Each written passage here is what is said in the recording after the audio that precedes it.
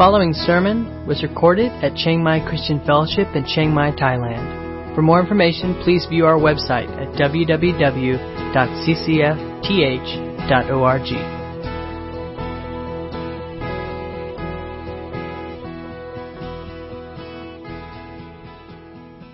We are making our way through 1 Peter, and when Nate gave me this particular passage to share on, I found it a little bit challenging, not because of the content as far as it's uncomfortable, but to try to make it applicable to a wide group of people. Okay, so let's see what passage I got assigned today. 1 Peter chapter 3, verses 1 to 6. All right, so I'm going to read it in the ESV. You guys can read along in whatever version you have. Likewise, wives, be subject to your own husbands, so that even if some do not obey the word, they may be won without a word by the conduct of their wives. When they see your respectful and pure conduct, do not let your adorning be external, the braiding of hair and the putting on of gold jewelry or the clothing you wear, but let your adorning be the hidden person of the heart, with the imperishable beauty of a gentle and quiet spirit, which in God's sight is very precious. For this is how the holy women who hoped in God used to adorn themselves, by submitting to their own husbands, as Sarah obeyed Abraham, calling him Lord. And you are her children if you do good and do not fear anything that is frightening. So, especially at summertime when all the kids are in here and everybody's here, how do you make a passage like this applicable to everyone so that everyone can take something away? And so I've been praying a lot about this, and I believe that God does use His Word to speak to different people in different ways, using the same passage. And so I hope that that's what happens to all of us today. This passage, though, is quite offensive to three groups of people and maybe more. But I went to a secular university, and often people would bring up passages like this about why the Bible is irrelevant for modern society. And one group of people that find this passage very offensive is women or men who believe that the ultimate aspiration for women is to be fully equal with men. So if that's what you think is the goal of women, and equal or better than men, and that's where you're heading, this passage is very offensive because it's going on a different trajectory altogether. But not because of what I often hear, which is this passage puts down women, puts them under men, but instead it's because Peter gives women a higher calling, something greater to aspire to than equality with men. But if it's interpreted the wrong way, it's very offensive. A second group of people that get offended by this passage are people who idolize individual freedom and personal expression. Who's going to tell me how I'm going to dress, and who's going to tell me how I'm going to display myself to the world? I have the right to be who I am and whatever I want to be, whether you're a woman or a man. If that's your passion in life and your focus, this passage is very offensive because Peter takes us on a totally different path than that. The third group of people who can be very offended by this passage, and indeed almost all of chapter 2 and most of chapter 3 of 1 Peter, is people that believe that honor and respect must be earned. Because this passage doesn't say anything about the quality of the husband that has to be submitted to. It doesn't have any exceptions, like, if he's a worthy guy, if he's a wonderful guy, if he's somebody that you really respect and honor naturally, then yeah, submit to that guy. But if he's a loser, throw him out. It doesn't say that. And so it's very offensive to people who think that honor and respect must be earned. And that was also true with the passages preceding this about honoring government officials, slaves honoring their masters, and a lot of other things that Peter has brought up in the last few weeks if you've been here. It's very offensive to some people. The thing is that Peter and God who used Peter doesn't mind if we're offended. And that's something that if being offended bothers you, then you're going to have a hard time with many parts of Scripture. Because Scripture is there to stir us up, to make us rethink, to reconsider, and then to help us look at a different goal, a different focus, and a different purpose in our life, and then to change the way we're walking into that direction. And so, it's supposed to be something that's difficult for us. But it is important when you read Scripture that you interpret it correctly. And so the Bible is not just one passage that you pull out and then this is it. So I'm going to give us three other passages, three other verses or groups of verses that are lenses that we can use to help interpret this passage by Peter so that we don't get the wrong impression. The first is Proverbs 31 verse 10, which says, "An excellent wife who can find? She is far more precious than jewels." That verse imposed upon what Peter said shows us that the wrong interpretation of Peter's teaching is that women are inferior to men and were created by God to serve men. That is the wrong interpretation. Because otherwise, why would they be called more valuable than precious jewels? Servants and slaves are never described that way. Okay, so a wife, an excellent wife, is someone who is worth more than all the treasures of the earth, and so therefore, we're not equating that with the person who is born to be a slave of men. And so this is something that we have to use as a lens to interpret what Peter is saying. On the other hand, the correct interpretation that this helps give to Peter's passage is that God greatly values women and expects His followers to do the same. Everything that God does, everything that Jesus does, He expects His disciples to do the same. So if Jesus highly values women, if God highly values wives who are excellent, then His followers, including husbands and men, should do the same.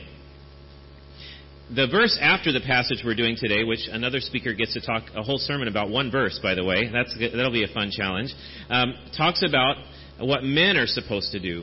And see, men are supposed to love their wives, I'm just going to do it briefly, as Christ loved the church, which means you value your wives as much as Christ values the church, and that's extremely high value.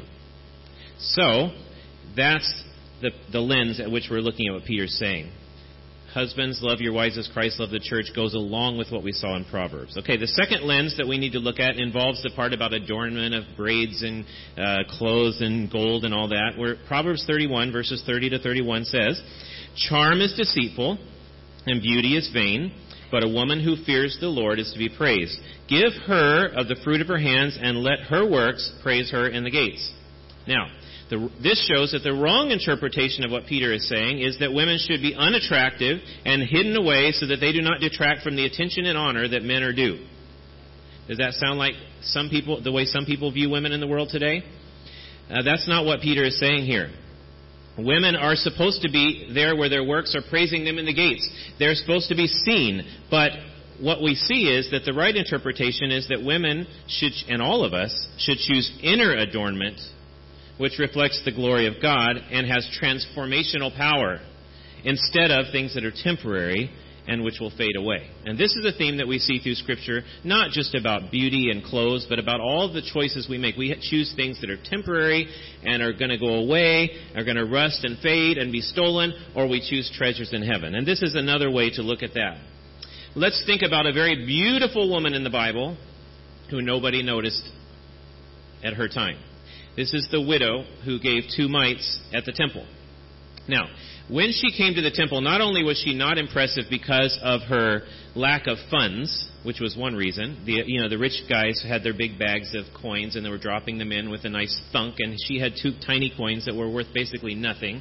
Not impressive. In addition to that, though, she was older and she was a widow, so she was like the bottom of the barrel in the society as far as women go, and as far as everyone in the society goes. And nobody would have really noticed her there, except Jesus had His disciples sit in that spot specifically to notice that she was there and what she was doing. Because to the people around her, she didn't have external beauty.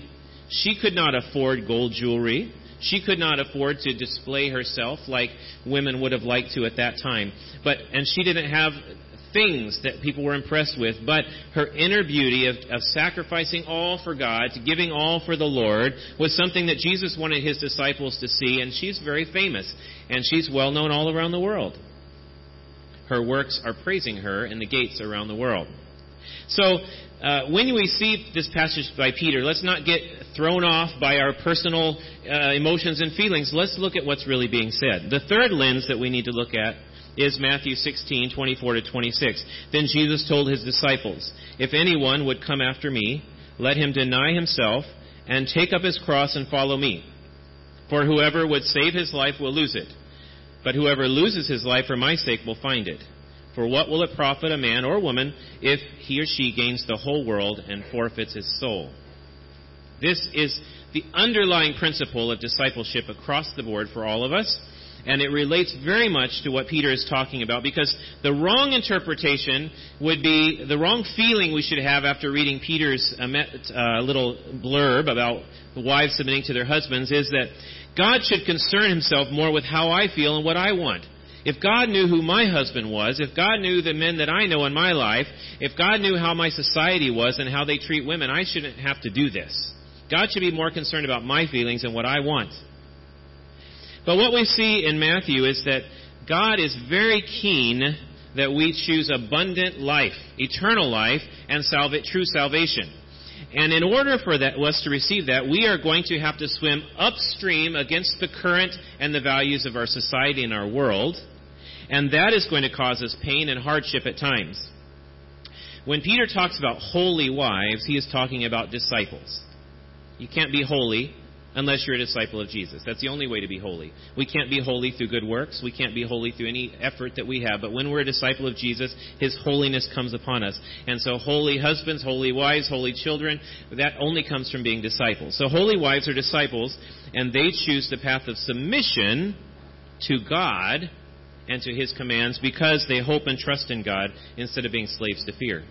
And so if we're slaves to fear, we're looking at the world, the currents of the world, and we're afraid to go upstream. We're afraid to go in a different direction than the world is going, than our flesh wants to go, and we're going to always be trying to protect ourselves and always putting boundaries up for ourselves and trying to compare ourselves and say, do I have to do that or not?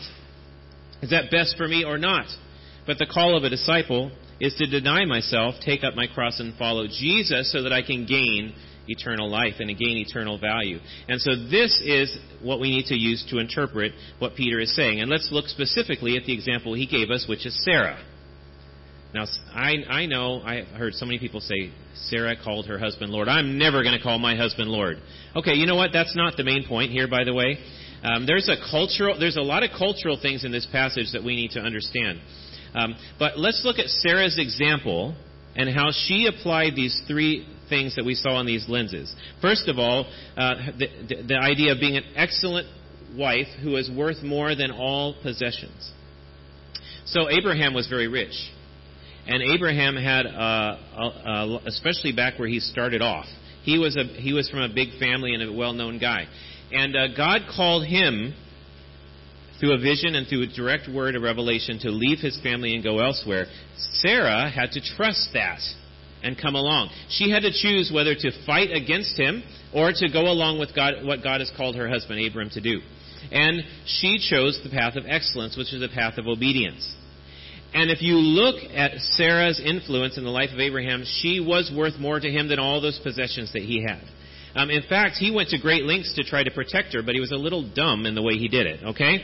I don't know if you remember the story. It's like, okay, they're going to see that you're beautiful, and then he started to be afraid because he was a weak guy too. And they're going to kill me, and then if they kill me, I won't be able to be with you anymore. And so let's just say you're my sister.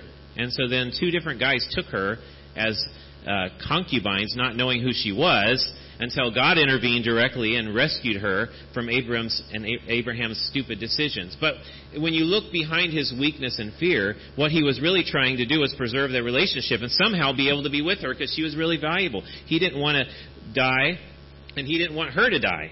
He was trying to preserve that. And he didn't listen to God in those moments and choose the path of wisdom, but you can see a sense of great value that he placed in her.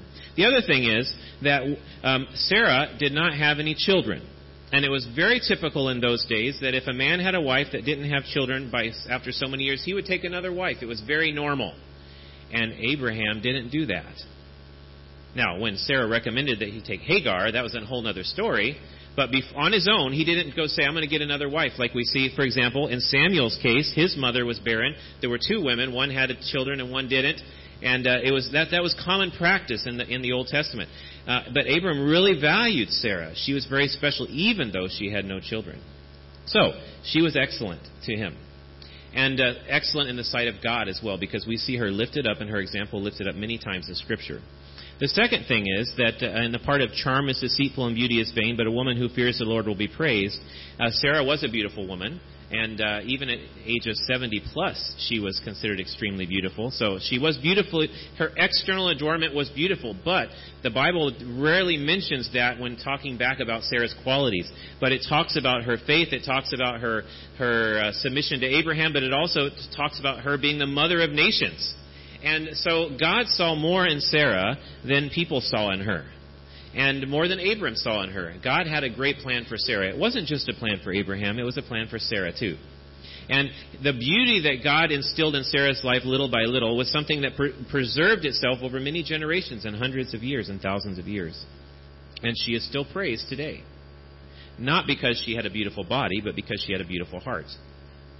And then we say, look at this last part about coming after God, denying yourself, taking up your cross and following.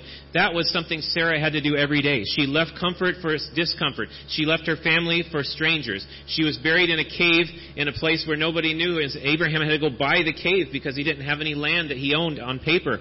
And she didn't have even any children for a long time. She had Isaac in the end, which is a great blessing. But for most of her life, she didn't have a lot of the things that she wanted, but yet she did not abandon God. She struggled with faith like we do. When she heard the promise, she couldn't believe it, and she laughed, not because she was laughing at God, she was laughing at herself and saying, that's not possible for me. But yet she was desperate to believe it. She was desperate to continue walking with God, and that was what it means to be a disciple. That's what it means to be a holy woman. And that's also what it means to be a holy man or child, if we're in that category, to give up all to follow the leading of God. So Sarah is a great example for us to see what this looks like. And so Peter was very careful in choosing that, not only because for us, all of us know her, but in his time, the Jewish people he was writing to lifted her up as their heroine. And so he wanted them to know why she was so special, not just because of all the things they had heard before. But even more important than Sarah's example is Jesus' example. And if we go back to the chapter before this, which I think you guys talked about last week, I wasn't here, so I'm assuming you did. It says in 1 Peter chapter 2, verses 21 to 25, "For to this you have been called, because Christ also suffered for you, leaving you an example that you might follow in his steps. He committed no sin, neither was deceit found in his mouth. When he was reviled, he did not revile in return. When he suffered, he did not threaten, but continued entrusting himself to him who judges justly. He himself bore our sins in his body on the tree, that we might die to sin and live to righteousness. By his wounds you have been healed, for you were straying like sheep, but now have returned to the shepherd and overseer of your souls." Then, this passage we're talking about today starts with the word likewise. That word likewise is very important. Like what? Like who? Like Jesus. So this whole context of wives submitting to their husbands and all the things that come after that we're going to look at is in the context of us being like Christ. And Christ was willing to accept suffering in order to display the glory of the Father and in order to reconcile people to God. And that is exactly the purpose of wives submitting to their husbands. That's the only purpose of it. It's not because they're inferior. It's not because that's their lot in life. It's because they have a calling to do that. And we can see that in Peter's explanation. So, it brings some tough questions up. And I don't always like to go to tough questions, but here's the first one. Why should a wife submit to a demanding, self-absorbed, stubborn husband? Now, here's the deal. If all men and all husbands were like Peter and Paul say they should be, sacrificing all for their wives, loving their wives unconditionally, honoring their wives above themselves, lifting them up so others can praise them, I don't think it would be very hard to submit to that kind of husband. This context is the different kind of man who is demanding, self-absorbed, stubborn, thinking of himself, and sometimes says, you have to submit to me because God tells you have to do it. That kind of guy. So why should a wife submit to that kind of husband? So let's look at what Peter says. It says, be subject or submit to your own husbands, so that even if some do not obey the word, they may be won without a word by the conduct of their wives when they see your respectful and pure conduct. So clearly, the average wife in the early church had an unbelieving or disobedient husband. Many of them. And that's still true in a lot of places today, where a lot of times I go all over Asia and I see most churches are full of women and their husbands are not believing, or they've made a profession but they're not living for God. And so those are the kind of marital relationships that this passage is being applied to. So why should a wife submit to that kind of a guy? Isn't she free? 1 Peter chapter 2 told us we're free. We live in freedom. So aren't we free? Yes, but we choose, wives choose to submit to their husbands like that, not for themselves, but so that they can help their husband come to God. Their husbands are in desperate need of a mentor. They're in desperate need of the work of God in their lives, and their wives are the one person that can influence them the most. That's what Peter is saying here. And so it's not that the man deserves to be submitted to. It's that the man desperately needs to see what it means to be a sacrificial, loving person like Jesus is. He needs to see it with his eyes because he's not getting it anywhere else. And this is a great calling. It's a difficult calling, but it's a very great calling. And so that's the reason. There's no other reason. There's not because of social constructs and how people view things. Those things, we're free of the bondage of the world, how they view people and hierarchical. These people are important and these people are less important. Women are just as valuable and beautiful to God as men in every way. So that's clear because Jesus died for women and men the same. So why is this such a big issue? Because how are most of the men in Peter's time going to come to know Jesus and to follow Jesus as a true disciple? His teaching is that their wives, through their conduct and through their submission, not fighting, not conflicting, but giving in for the sake of loving their neighbor, which is their husband, will have eternal fruit. And Jesus said, I have called you to have fruit that remains. And this is one way to do it. It is a sacrifice, but this is why I believe wives should submit to demanding, self-absorbed, stubborn husbands, because they're submitting to God and they see it as a mission field, basically. Okay? But, second question, are there cases when a wife should not submit to her husband? And I believe the answer to this is the same as the one for should we sometimes not submit to or obey our government authorities. If the husband is telling the wife not to love God, not to love her neighbor, and not to be holy, then I believe that she has to choose God instead of her husband. But I don't believe other reasons, like feelings, opinions, and those kind of things, are valid reasons. Because God has put her husband in authority over her in the family, and doesn't mean he's better, but he has put him in authority over her in the family, and even though he's not a believer, or maybe a believer not following God, preference is not a reason to reject that.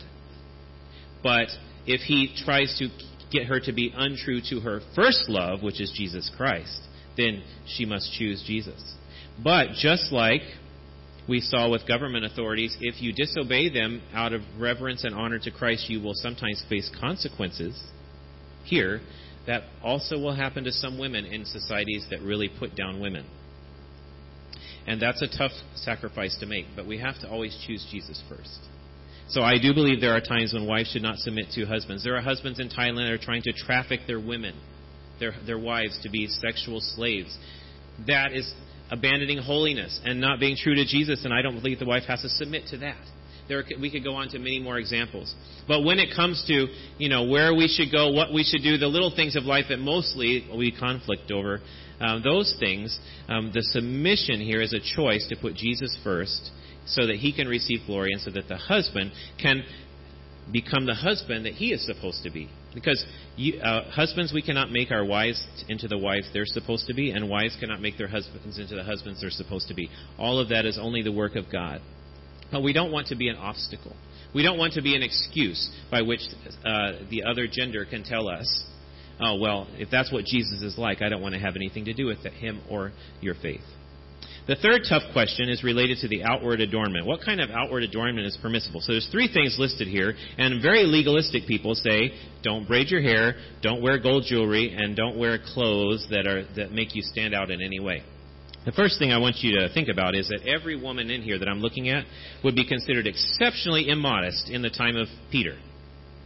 Okay? So, obviously, the idea of modesty changes according to time. So, I looked up the idea, because gold, I could see, you put a lot of gold jewelry on to show your status.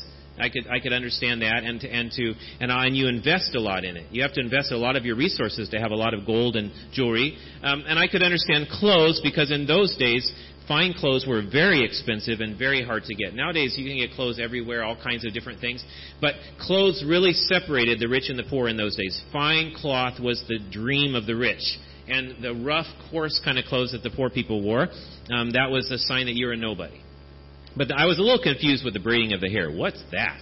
So I looked it up, and during the Greco-Roman time, women of high status would do extravagant braiding of their hair, and it would show that, first of all, they're women of leisure, and secondly, it showed they were in fashion, because the fashion of braiding hair changed every few years, just like things change now. And so I believe these three were given as an example of the things in Peter's time where the aspirations of women to be noticed. These are the things women did to be noticed, to be recognized, and to have influence. They actually had no rights and influence in the Roman Empire at all. Today, many countries give women equal rights to men. That was not true in the time that Peter was writing this. Men had all the power, all the authority. So women used their beauty and their adornment to manipulate and to get attention. That's the only way they could have power. And Peter was saying that this is not what disciples are called to do. But I don't believe it means that no one can braid their hair. But I believe what it means is no women or men should be focused on adorning the outward self so that other people notice us and so that we can have influence in our culture. But instead we should be doing what Peter says, adorning the inner heart with a gentle and quiet spirit, because that is precious in God's eyes. And if we're really focused on that, doing what is precious in God's eyes, then He will give us wisdom. We will be walking as disciples, listening to His voice, and I believe He will give women and men wisdom on what kind of clothes are appropriate. How you can adorn yourself so that He receives the glory and not us. And so I think we can get very legalistic. Is this okay? Is that not okay? But I don't see that as the focus here. What I see the focus here is who is getting the attention when you enter into a room. Is it your heart reflecting the glory and majesty of God? Or is it your body and clothes reflecting you? What is your goal? What is your purpose? And I think that's what Peter is addressing here. It's a tough question. Some people that are legalistic say, I don't wear gold, I just wear diamonds. It's like, you can go anywhere with it, but what's the point? What is Peter really getting at? But I said earlier that this passage was challenging because how do we apply it to everyone? It's about wives, and if this was a husband and wives retreat, you could go into a lot of in-depth discussions about this. But there's a lot of people here who aren't wives, and so I believe that this passage gives us three powerful contrasts that apply to everyone. There's a contrast in the focus of your heart in three different ways in this passage that challenge me, and I hope challenge you today. The first contrast is Peter contrasts a person who competes with others for personal gain with one who reflects the humility of Jesus by submitting to others. So why is it that it says be subject to your husbands, submit to your husbands? Because the issue is the opposite of that is compete with, conflict with your husbands. Be in competition for your own good. You're looking for your own self, and he's looking for his self. And so you're trying to compete with one another, and we go off on that whole track. But that doesn't just apply to husbands and wives. That applies to children and parents. That applies to people, employee and a boss. It applies to neighbors. It applies to people who work together.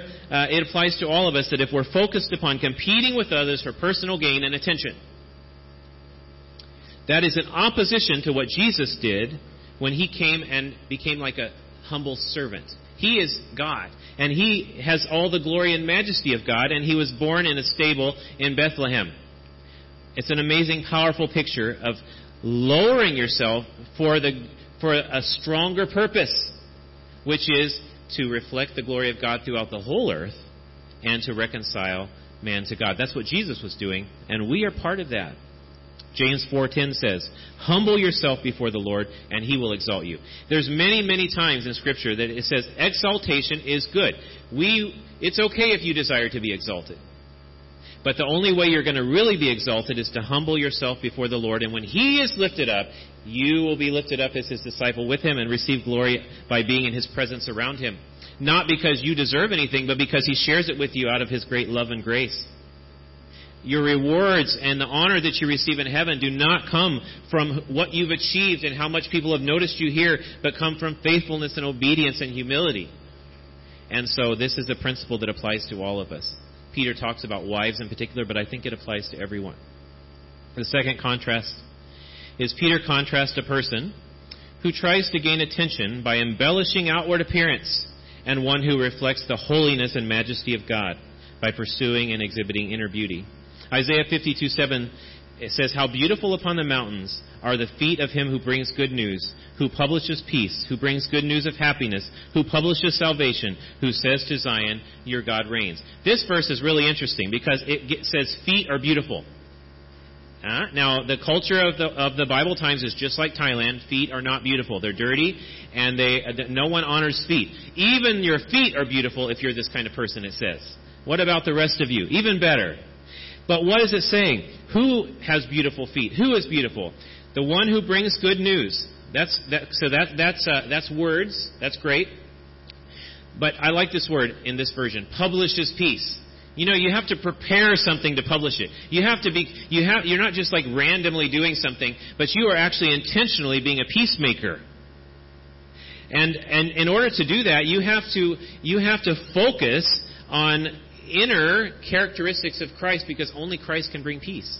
So if you're publishing peace, you have to align your heart to Him who is the Prince of Peace. And that means inner beauty, inner holiness.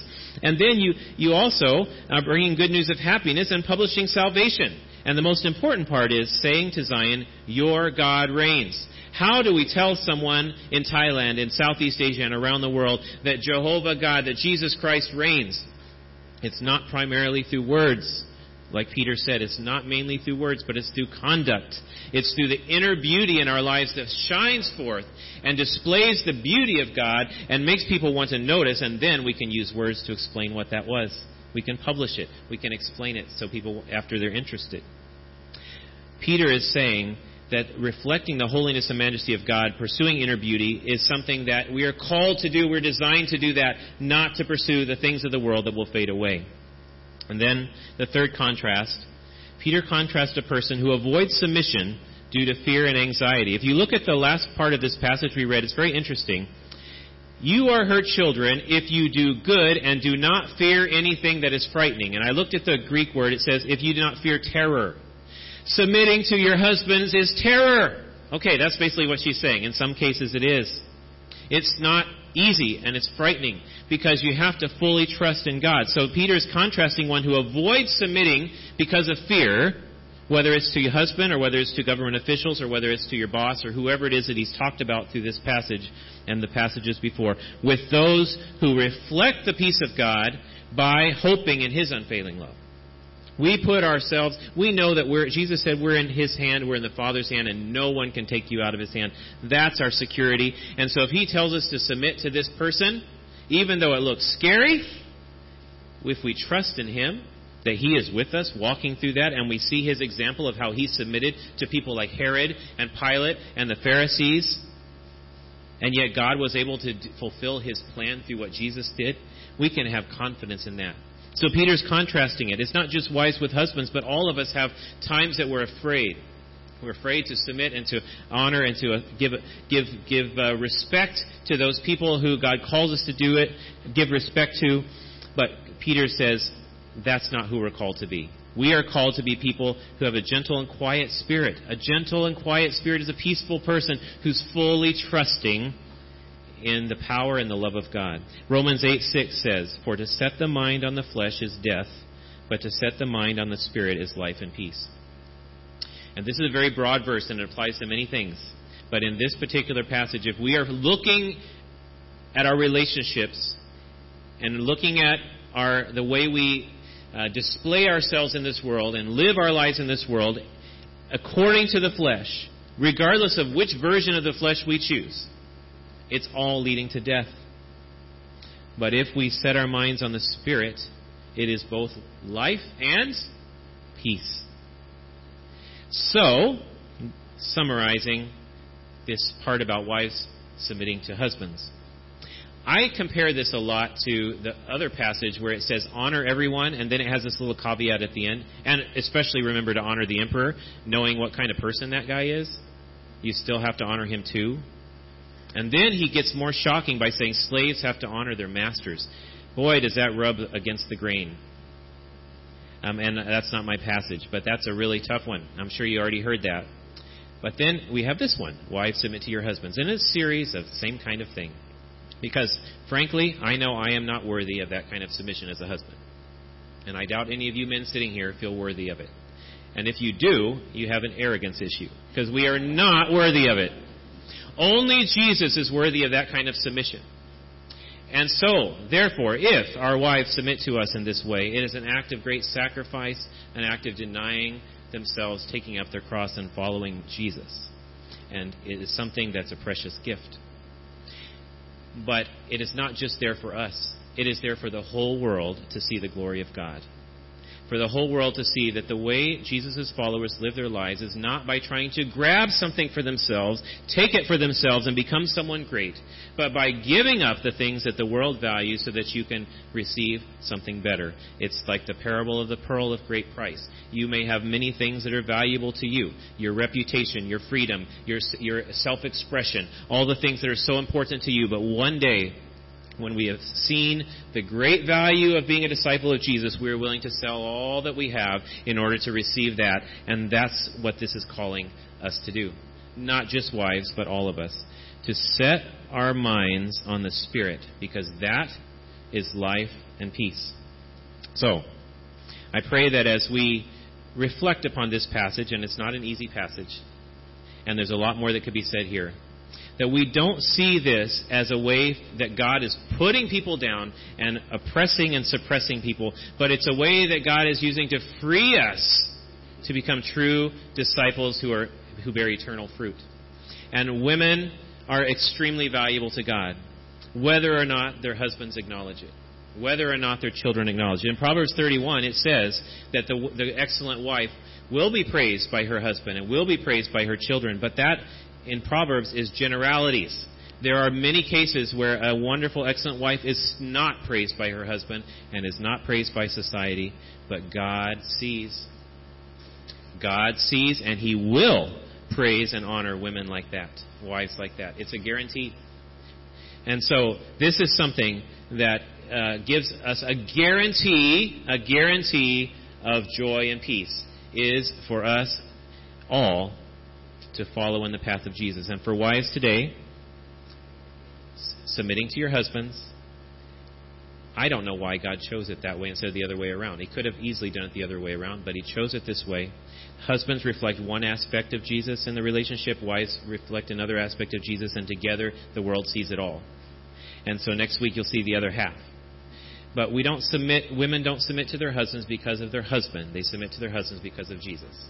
And if that is the love of your life is Jesus, He gives you the grace and the power to be able to do that, even with those demanding, self-absorbed, stubborn, loser husbands. You know, I'm just being honest. There's a lot of guys like that. But on the other hand, it's not just a death sentence. There is hope here. Because what is the fruit? The husband can come to Christ and become the man you really want him to be, the husband you really want him to be, because only when he comes to Christ can he become the loving husband he needs to be. The world can see your inner beauty and be amazed by the love and the grace of God through you, and you can have a transformational impact on them, and God will reward you for what you do because you have chosen life instead of choosing the flesh. So denying yourself, taking up your cross, and following Jesus brings life. It's a guarantee. And so to me, this is a passage of hope, even though it may not look like that at the beginning. And it's a passage of grace, because only through God's grace can any of this happen. And so I want to close in a time of prayer now, where I just ask the Lord to help us to see things the way He sees it, and help us to receive His grace and to pass it on to others. Thank you, Lord, for the teaching of Peter here, specifically addressing wives, but it applies to all of us. We thank you, Lord, that you value women so much, and that women were designed and created by you to reflect your glory and to be fruitful and transformational. We thank you that you give wives the grace to be able to submit to husbands, even to those who don't live in a way that's worthy of it. But more than that, Lord, we thank you that you choose to use all of us to reflect your love and your glory through our humility and through our submission and through the sacrifice of our personal desires. But as we do that, you give us something much greater, and we thank you for that. Through the blood of Jesus Christ, we have been redeemed, and we have been given a new life and a new path and a new goal. And so help all of us to keep our eyes on heaven. Help all of us not to be distracted by the things of the world, but help all of us to put you first and your kingdom first. And then give us the grace to deal with the hardships that we face each day, as you dealt with the hardships that you faced when you were here on this earth 2,000 years ago. May you bless all of us and help us to live according to your word. In Jesus' name, amen.